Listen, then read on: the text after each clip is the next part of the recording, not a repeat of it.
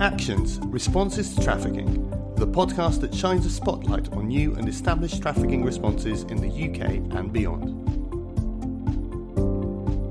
Hi, and welcome back to Actions, the Responses to Trafficking podcast. I'm Catherine Baldacchino, and this is a podcast where I speak to people who are working in different ways to respond to trafficking in order to help share their work with other people who are also working in the field. Today's discussion is with Olivia Nightingale from Hope for Justice. Olivia has been working as an independent modern slavery advocate and has been working to develop the model more widely. She offers loads of insight to what the model looks like and the key learning the advocates are making. We spoke in October 2020. So as always, thanks for downloading this episode, and get in touch with any feedback or further questions via @ActionsPodcast on Twitter. So today I'm speaking with Olivia Nightingale, who is an independent modern slavery advocate at Hope for Justice, and also the focal point looking at the development of the IMSA model and its wider rollout. Hello, Olivia. Thanks for making the time for this discussion today. Thank you so much for having me. Yes, thanks for inviting me. It's a pleasure to be here. Excited to talk to you. Yeah, definitely. I'm really looking forward to talking about the IMSA model and this new this program that you're working on. And we will definitely be discussing the IMSA, the advocates, in just a moment. So aside from your role, can you tell us a little bit about yourself? A little bit about myself. The golden question where everyone freezes and says, "What's interesting about me?" In terms of kind of how I came to Hope for Justice, I have a legal background, so I studied law at the University of Nottingham, sadly before the Rights Lab existed, otherwise I probably would have made every excuse to be involved with them and be supporting the work they're doing. But following sort of graduating, I was kind of looking into whether I wanted to explore a career in law as a barrister or solicitor. I still wasn't sure if out of those two kind of professions, and therefore took up kind of various different sort of legal opportunities and trying to gain experience that kind of ranged from some work with sort of citizen advice and paralegal work.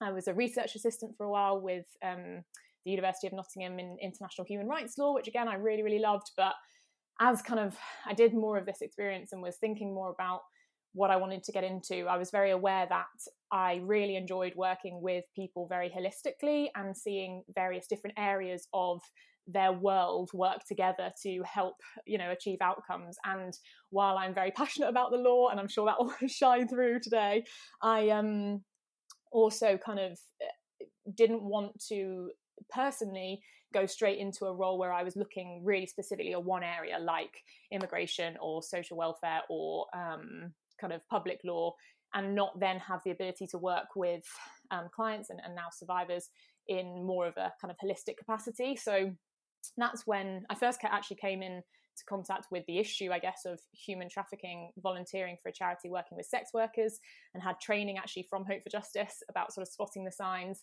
And I then came across a legal internship that Hope for Justice were running at the time and applied to that. And then that was in 2017. So I've now been with Hope for Justice for 3 years and transitioned from a legal intern into my role as an independent modern slavery advocate and IMSA, which we'll go on to after. So that's kind of a bit about my kind of how I came to my role.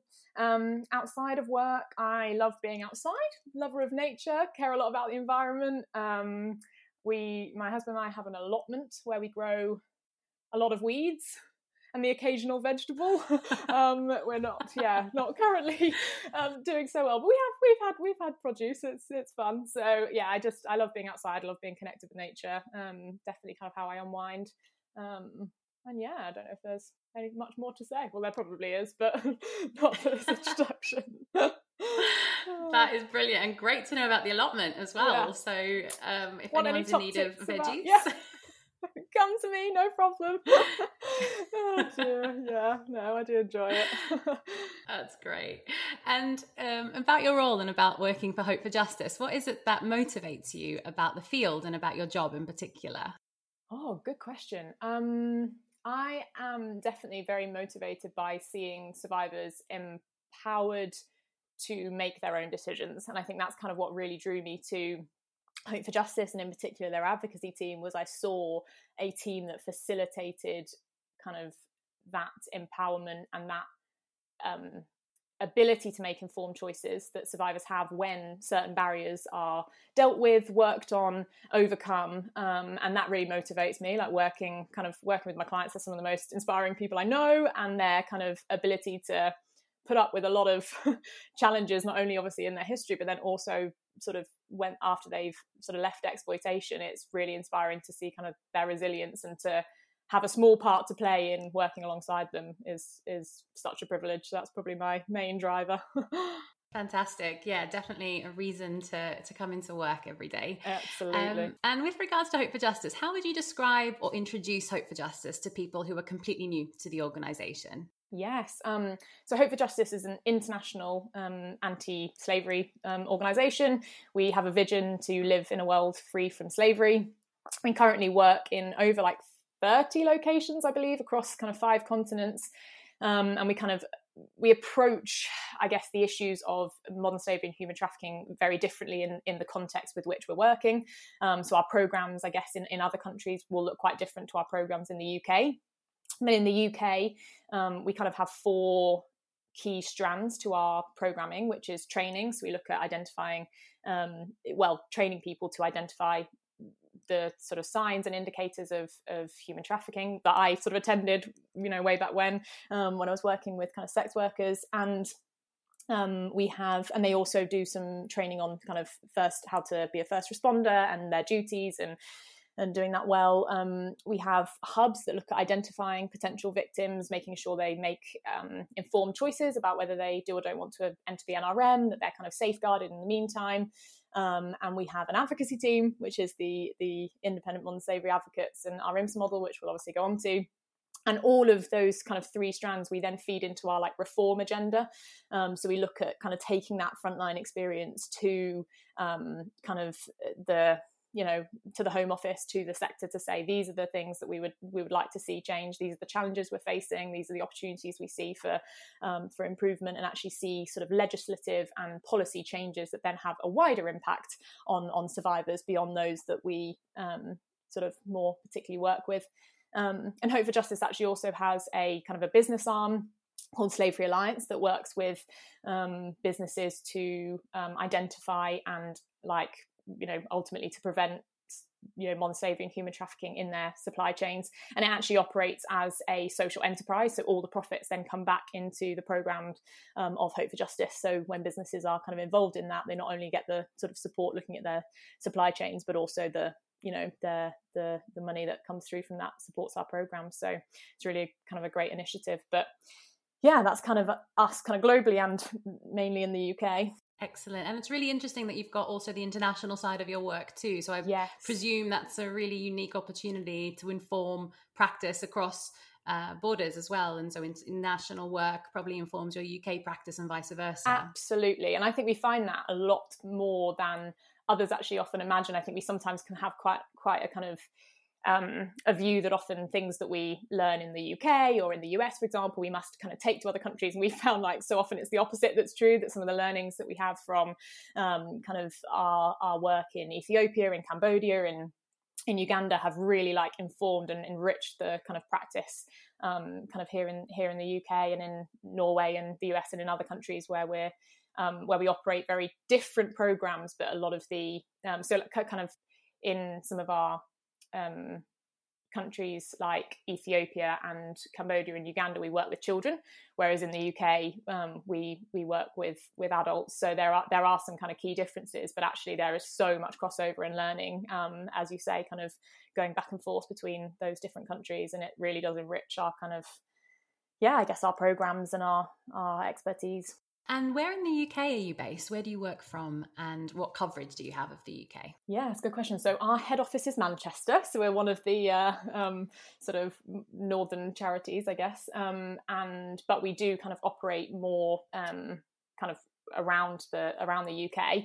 And that's kind of true for all of our programs in the UK. But I think for advocacy in particular, while our head office is in Manchester and our independent advocates work out of our Manchester office or out of our homes, as we now are in this strange time, we do work with clients kind of largely in the Midlands and the North, and that's if we did have a client that was in London, we often feel that to try and find support in London tends to be better, because London is a whole kind of world of its own in terms of some of the advocacy required to obtain get good results for clients. Predominantly in the kind of Midlands and the north of England is where we operate our kind of advocacy team. So we do work remotely, obviously meeting with clients when we can, can kind of follow clients where they go as well, which I know we might come to when we talk about our model. But there's definitely a benefit in that if our client suddenly has to uproot and move for any reason, if they're dispersed, if they're moved to a different safe house, we're able to still maintain that kind of continuity of kind of relationship and support. So that's a real advantage as well of being, working with clients around the country. Yeah, for sure. And just to help people place the organisation in relation to the rest of the sector. So Hope for Justice isn't a victim care contract provider, is not part of the NRM, and is not a first responder. Is that right? Yes, that's right. Yeah. So we sit outside of government provision across all our programmes, and that has kind of benefits for us, particularly in the role of independent modern slavery advocates, quite important for the independence piece. And it also gives us quite a unique position with which to kind of support the sector and support what's happening within the sector objectively, and using the voices of our clients and what survivors are saying about the support to kind of really help to enhance and improve operations of support and the support provided by the VCC and other government provisions. So we're kind of, I guess it is a privilege to be in that position to be able to do that. Yeah. So this seems like the right time to start talking more about the independent modern slavery advocates and that role specifically in relation to the sector and how that interacts. So can you summarise what an IMSA is? Yes, an IMSA is essentially a single point of contact and trust for a survivor of trafficking in the UK, adult survivors of trafficking in the UK who find themselves navigating very kind of complex systems of support, facing multiple barriers to accessing that support for various different reasons. And a kind of the job and the role of an IMSA is to have a kind of in-depth and holistic knowledge of those areas of support in order to kind of advocate for, these barriers to be overcome and for clients to be able to achieve the outcomes that they, want and achieve their kind of goals without the, these barriers that are so often very unnecessary kind of getting in the way. So, we kind of traditionally have either a legal or a social work background, and in the kind of development of the model, we actually merged two teams. We had a separate kind of legal caseworker role and a survivor support caseworker role, and we actually, from feedback for clients saying, actually, I just want one person that understands both things, we actually merged those two teams and kind of created the role of the independent modern slavery advocate. But that's it in a nutshell. But obviously there's kind of a lot of facets to it. But as we've kind of touched on, we sit outside of government provision, and we work in accordance with the advocacy charter and the survivor care standards, as well as kind of trauma-informed approaches, and those things are very important to us. So I kind of create the foundation of what an IMSA is.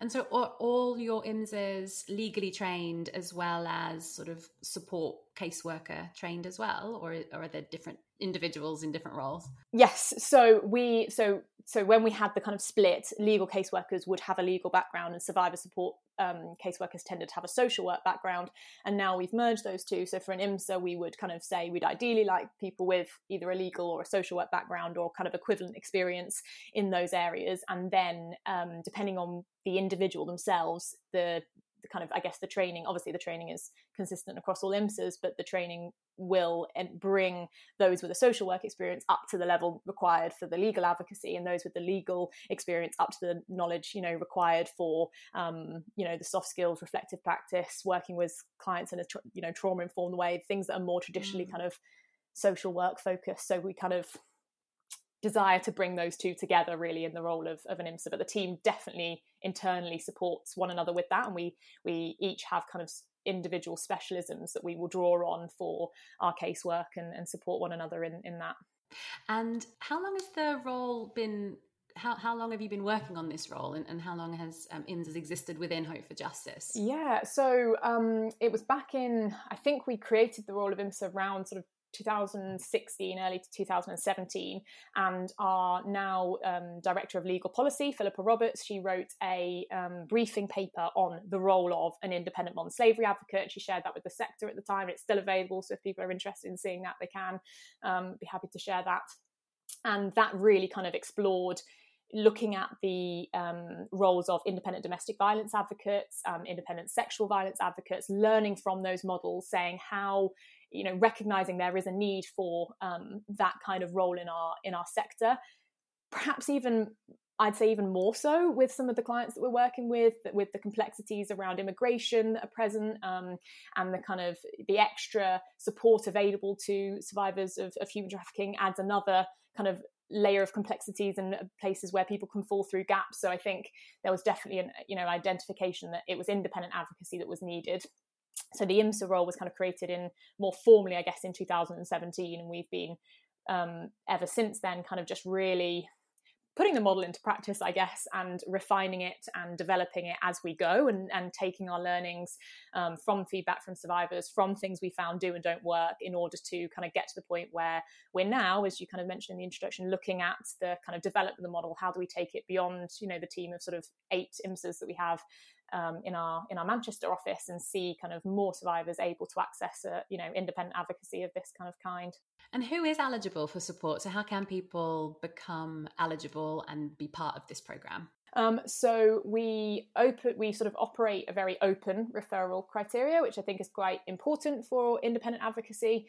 So it's not dependent on having recourse to public funds. I mean, one of the main things we do is support clients to ensure they get the right advice to ensure they have that recourse.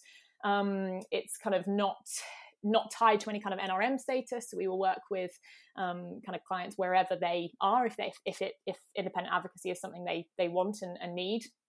In terms of accessing that support, more historically, our clients were predominantly those that our hubs had identified, and we were kind of felt, we did really feel this commitment of we've identified these potential victims. They've often gone into the NRM, and then they were often finding themselves in quite difficult situations, and sometimes ending up kind of destitute and homeless. And we recognised the need for kind of longer term advocacy and support. So we really wanted to support. A lot of our referrals came kind of internally from our hubs. More recently, we've kind of have opened up to more external referrals, and now we've actually even more recently sort of developed 2, because we are only a team of 8 IMSAs and there's only so many full cases, I guess, we can run. We've created 2 complementary strands to our IMSA model, which are advice and intervention only. So we really do welcome advice from the sector. I think, hopefully quite a few are aware of that, and I can share the details of how people can access that support. And that's for survivors and for those professionals in the sector. And we will also kind of offer a kind of an intervention only service where, and this is usually kind of where a client has, appropriate support and quite, like coherent support in place, but there is the need for the expertise of the advocacy team in one really specific area. So we've sometimes, written grounds for a mandatory reconsideration of a welfare benefit decision, or we've done sort of pre-NRM advocacy and ensured that a potential victim can access the appropriate support of the VCC. So there are various different ways in which that would support a client in a very specific area, but actually full advocacy isn't needed or not wanted in the case. So that's really enabled us to support more survivors and also really support the sector and kind of share some of the expertise and knowledge that we've kind of gained over the years. So we really do welcome people using that. And then if I guess that's kind of how then referrals can be made, if when that advice is given, if we recognize this is definitely a case that would warrant a full kind of advocacy sort of package of support, and the client wants that support, then we will, if capacity allows, then take it on as a full case. Excellent. It's really great to know actually that the sector can also tap into your expertise too through the advice line, through the intervention only program, which means that you're supporting survivors, but also supporting others who are supporting survivors with their knowledge and capacity building as well, or checking certain things with you. Yes, and actually the more people are using that kind of advice service, the better it becomes, because the more you hear of other things available, those that are calling you say that we have this available, and like, great, and then that helps the next kind of caller. So I think it is definitely we want it to be a resource for the sector, as well as for survivors kind of with complex cases that don't really know where to go. Yeah. Something else I've heard you mention before is that the support is available for as long as people need it. So there's no kind of, time frame, and you're really with people on the journey to their own kind of place of recovery or well-being. From your experience, what stage do you find is the most ideal time to have an IMSA get involved? Because you've really, clearly highlighted the complexity of people's situations and the amount of different organizations that somehow suddenly get involved in somebody's situation, and how confusing that can be. Is there a particular kind of golden moment or a really, perfect opportunity where IMSA could best be deployed for an individual? That is a really, really interesting question.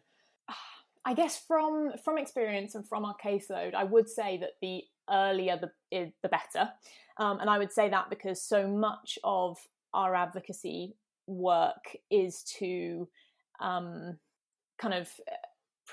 prevent homelessness, ensure that people have their rights and entitlements. And if you get to a certain point where those have already been, human rights have already been breached, someone has already spent time on the streets, that's kind of it's not necessarily like harder, it's just that survivor has been through that situation now of having experienced destitution and homelessness after having been identified. So I think in that sense, the earlier the better. But that means that there's kind of a bit of like lulls, I guess, in the period of intense support. So I say, if we initially kind of got involved when someone was sort of first identified, and they were looking at whether they wanted to go into the NRM, and we gave pre-NRM advocacy, so they really wanted to access the support of the VCC, but for some reason we're having some challenges there, we would support them into that. And then if they were living in a safe house, it might be that we kind of are less involved. We work in partnership with the support worker in the safe house to see what support needs are likely to go beyond their time in the safe house, things like immigration, compensation, cooperation with the police.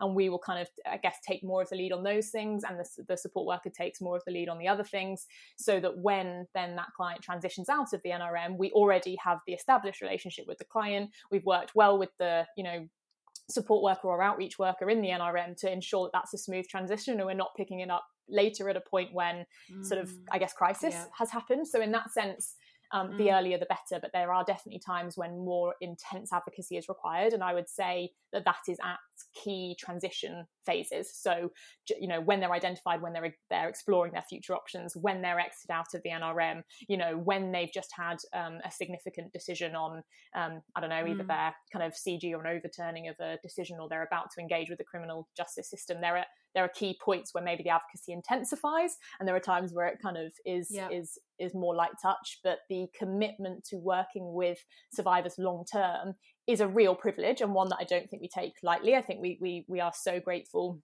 and I'm very grateful to Hope for Justice for allowing us to work with people longer term.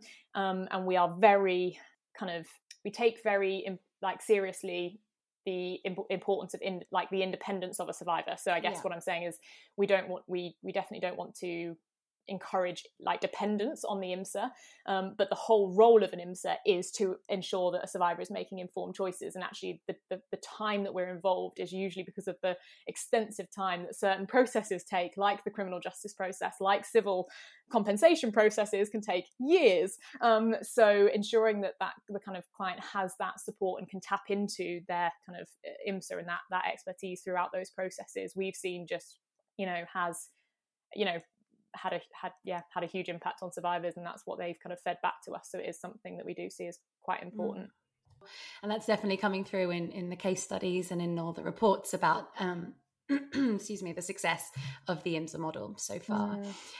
You've touched on some interesting points there about engagement with the criminal justice system and informed consent and really enabling people to make their own choices. Yes. I'm really keen to hear from you because I think your expertise on this would be really insightful in the practical application of how you strike the balance between your independence and your principle of really fully informed consent and enabling people to make their own choices, but balancing that against kind of a deliverable about wanting possibly to see more people engage with criminal justice and prosecution. And I know it's one of the outcomes that you measure, that actually people are more engaged with criminal justice because of IMSAs. How do you strike the balance between really trying to have people make their own choices, but equally wanting people to engage with criminal justice? That is a very good question. And I think my response to it would be that by solely focusing on the first,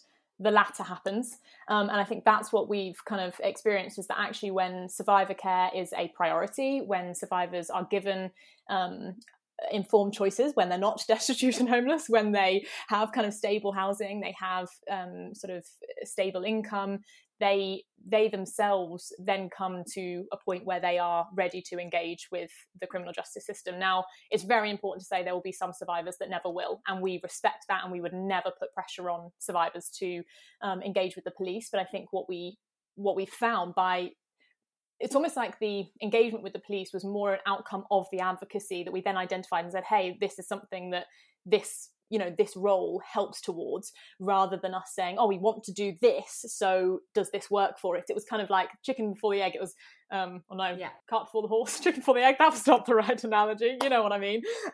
Cart before the horse. If you actually put the horse, okay, maybe they do. But yeah, if you really prioritise in ensuring that survivors are empowered to make their own choices and they are supported to access basic human rights, their kind of ability to engage in those systems just is suddenly opened up. And we have found kind of from experience that so many clients that were terrified of engaging with the police initially did open up to the idea and actually came to us saying, I would like to report to the police. And that was because they were in, their mental health was much more stable, or they weren't terrified of being deported. All these, there are so many barriers initially when someone is first identified to cooperating with the police. And I think we also really pride ourselves on working well with the police to kind of enhance that engagement, because I think there's a lot of misconceptions amongst the sort of survivor communities of engagement with the police, a lot that have come from very true and real experiences. And I know there's a lot of learning and, but there's much more kind of good practice out there. I think a lot more police, forces are now much more keenly aware of the issues of modern slavery and human trafficking, how to spot it. But when a client has had an experience of, police coming in and arresting them rather than identifying them, they're, very naturally going to be closed off to that. But I think as you really prioritize ensuring that someone has their basic needs and also is listened to and empowered, their decision to engage with the criminal justice system becomes their own decision, and often does lead to them wanting to do that, is what we've found. Great. So it's really about not necessarily going in and focusing on it, but actually by channeling all attention and energy on proper survivor support, one of the outcomes turns out to be that people are more cooperative with exactly that. And of course there's work that goes into encouraging and enhancing that relationship, demystifying some of what it looks like to engage with the criminal justice system. We support people as witnesses in trials. 100% of the clients that we've worked with that have been called as witnesses have been able to attend trial. So again, when they are then actively engaging with the criminal justice system, the role of an IMSA and independent advocacy actually then helps them to continue that kind of engagement.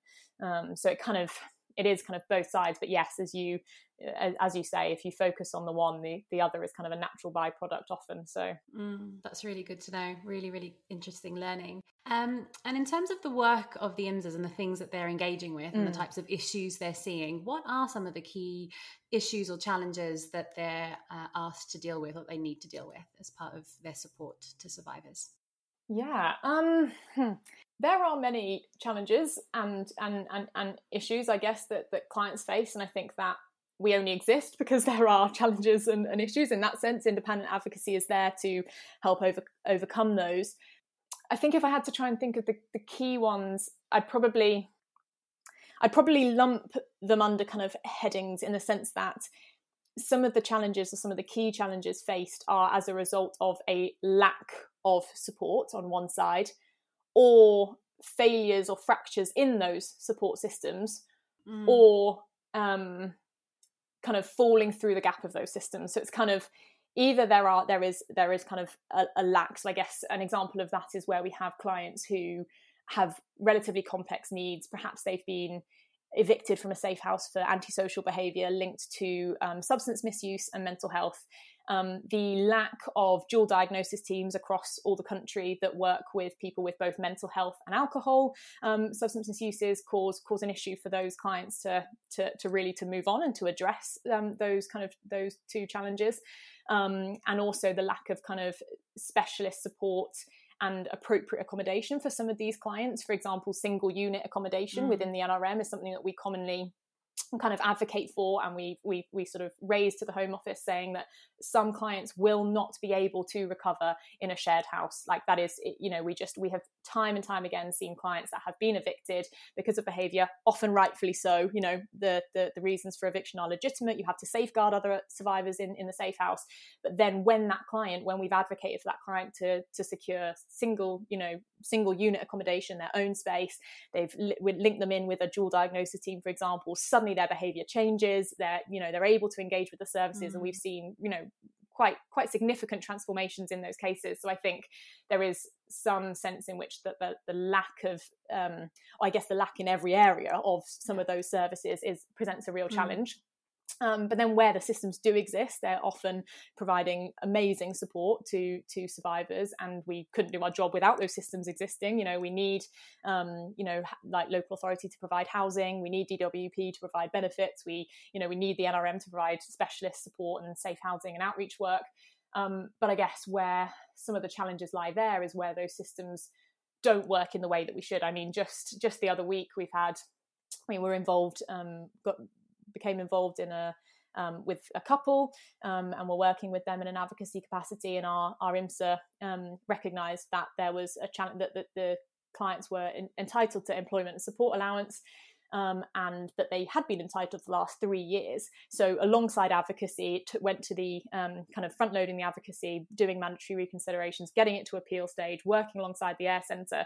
We got that decision overturned, and a £24,000 back pay for the money that was owed to them. So I think it's some of our challenges is that the kind of support that should be available to clients is so hard to access. And I mean, if you take kind of compensation, for example, it's an ECAT right for clients, for survivors to access compensation. One of the ways they can access it is through the CICA scheme, Criminal Injuries Compensation Authority scheme.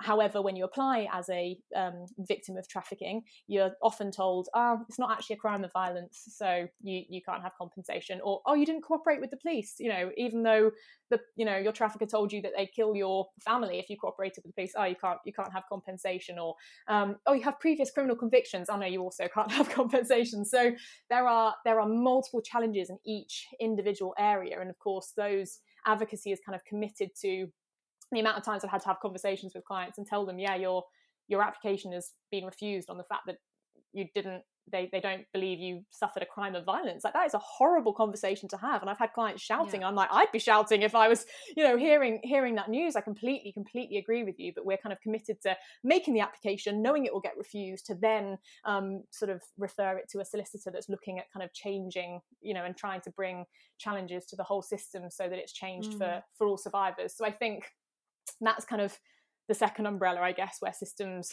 aren't necessarily working or allowing clients to access the support that they deserve, or even that presenting someone as homeless can require kind of extensive advocacy just to get someone a house. I mean, we're talking about a very basic human right to have shelter and to have housing, and status. I mean, if we sort of, I don't know, gave survivors the dignity of stable status and stable housing, what that would do to open up opportunities for them is kind of painful to think of, because it's just such simple things that are so difficult for clients to access in our systems and in our context. So I think that would be how I would describe a lot of the challenges. Are like, it is simple things like housing, like income, like compensation for what they've been through, but there are so many barriers that they face in each of those areas that makes that all the more challenging. And then I think the last thing I said was falling through the gaps of systems. I know I mentioned that when I sort of said about mental health and alcohol support. That's another way in which people will fall through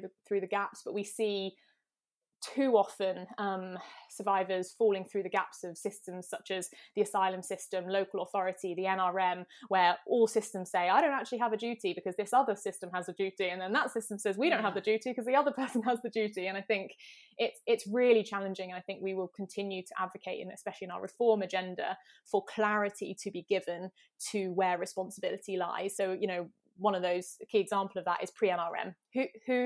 Who has the duty to provide kind of accommodation and support and safeguarding to a potential victim in that space? It's still unknown, and it means we're leaving people in very vulnerable situations where they're falling between the gaps of these services, unable to access the service they want because they're being told they have access to another service that's also told them that they can't access that service. So I think kind of advocacy tries to obviously bring about individual results and outcomes for those individual cases, but also takes this learning, saying where is the lack, what is needed in terms of systems, where are systems failing, and also where are people falling through the gaps, and let's try and use this knowledge and expertise to make those kind of changes at a kind of policy level, which I know there's amazing work in the policy field campaigning for all these same things. But I say they were our kind of three key challenges that we face.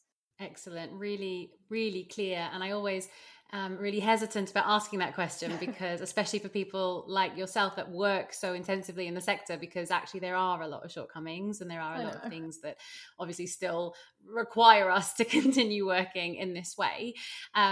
So as a way of a bit of a flip side to that, because your IMSAs are so involved and are seeing so much practice across the sector and engaged with so many different organizations and really that sort of common thread for people. Are there any good practices that you're starting to see that you definitely want to be promoting or encouraging other people to start thinking about? Oh gosh, absolutely. And that's such an important follow-up question, because I think we can sometimes all get, all of those that work in this sector can become very bogged down with some of the challenges that we face, because we are facing it every day. And so we see survivors having to battle with these things. But there absolutely are some fantastic, examples of good practice. Several, I guess, that I would highlight. I'm, hugely have welcomed some of the initiatives coming into the pre-NRM space. I was mentioning how often sort of people are left in this limbo. It's not really sure kind of who has a duty to provide that accommodation. And obviously accommodation is so necessary, even to have a stable setting with which someone can make informed decisions about the NRM. So, like your space at British Red Cross in kind of the East Midlands, providing accommodation and advice and advocacy to ensure that someone has the space to make that decision. Equally, the Safe Places project run by the West Midlands Anti-Slavery Network, again, fantastic initiative, meaning that people can have that moment of just, okay, I'm supported, I have a roof over my head, I'm going to think about what's next. So we hugely welcome kind of those initiatives. We also have I've spoke to Amber a few weeks ago about her about that program, so that's another one of our podcasts. Oh, brilliant! Specifically on the West Midlands Safe Space program. So good, yes. And we have utilised both of those kind of programs for clients that we're engaging with, and it genuinely makes such a difference. So those things are fantastic. I think more recently with our with Operation Fort, it was a large kind of operation bringing kind of to justice a kind of large criminal gang of traffickers in the UK that trafficked Polish nationals.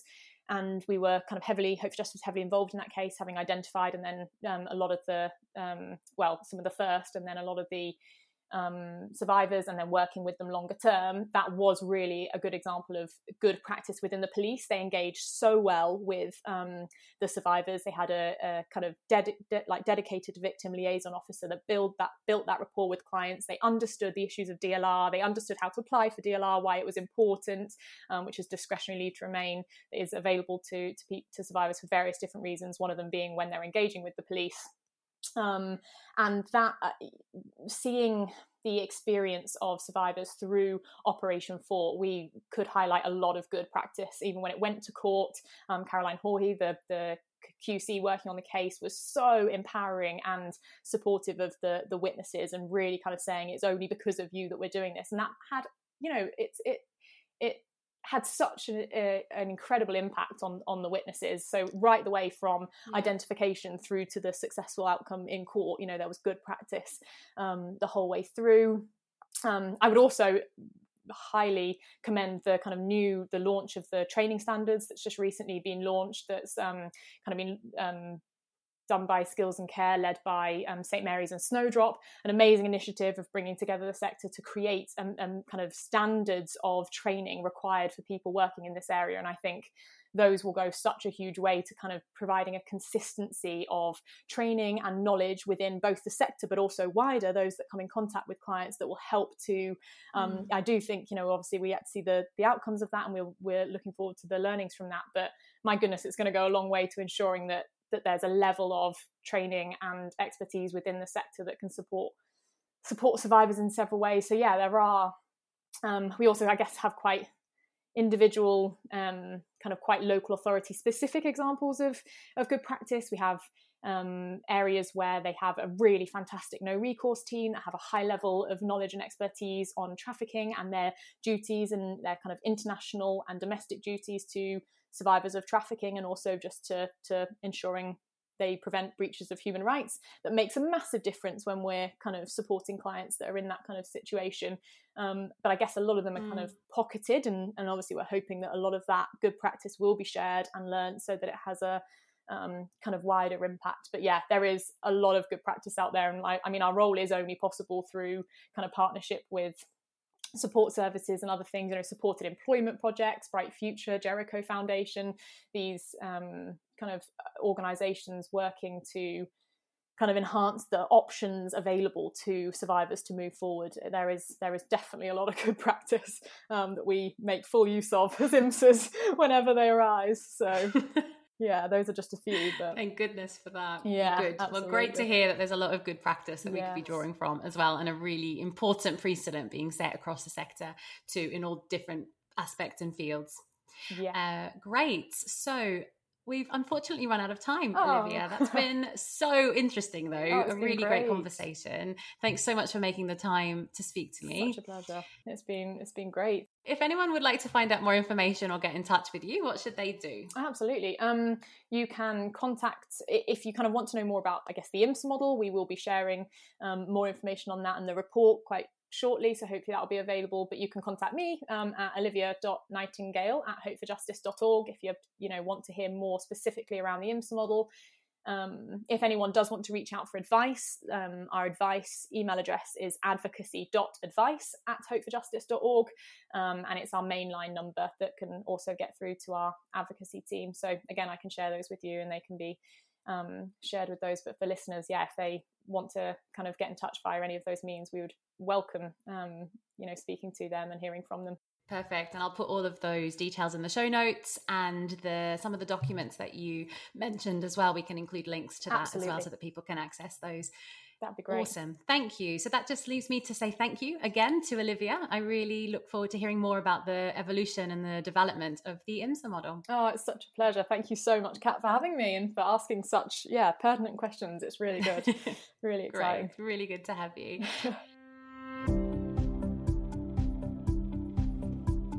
Thanks again to Olivia for this conversation. Thanks also to you all for listening. For more information about the work featured in this episode, please check out the show notes. Find us on Twitter @ActionsPodcast. You can watch the video recording of this discussion on our YouTube channel. The link is in the show notes. To get in touch or to suggest a topic to be featured in an episode, either direct message us on Twitter or alternatively email actionspodcast@gmail.com.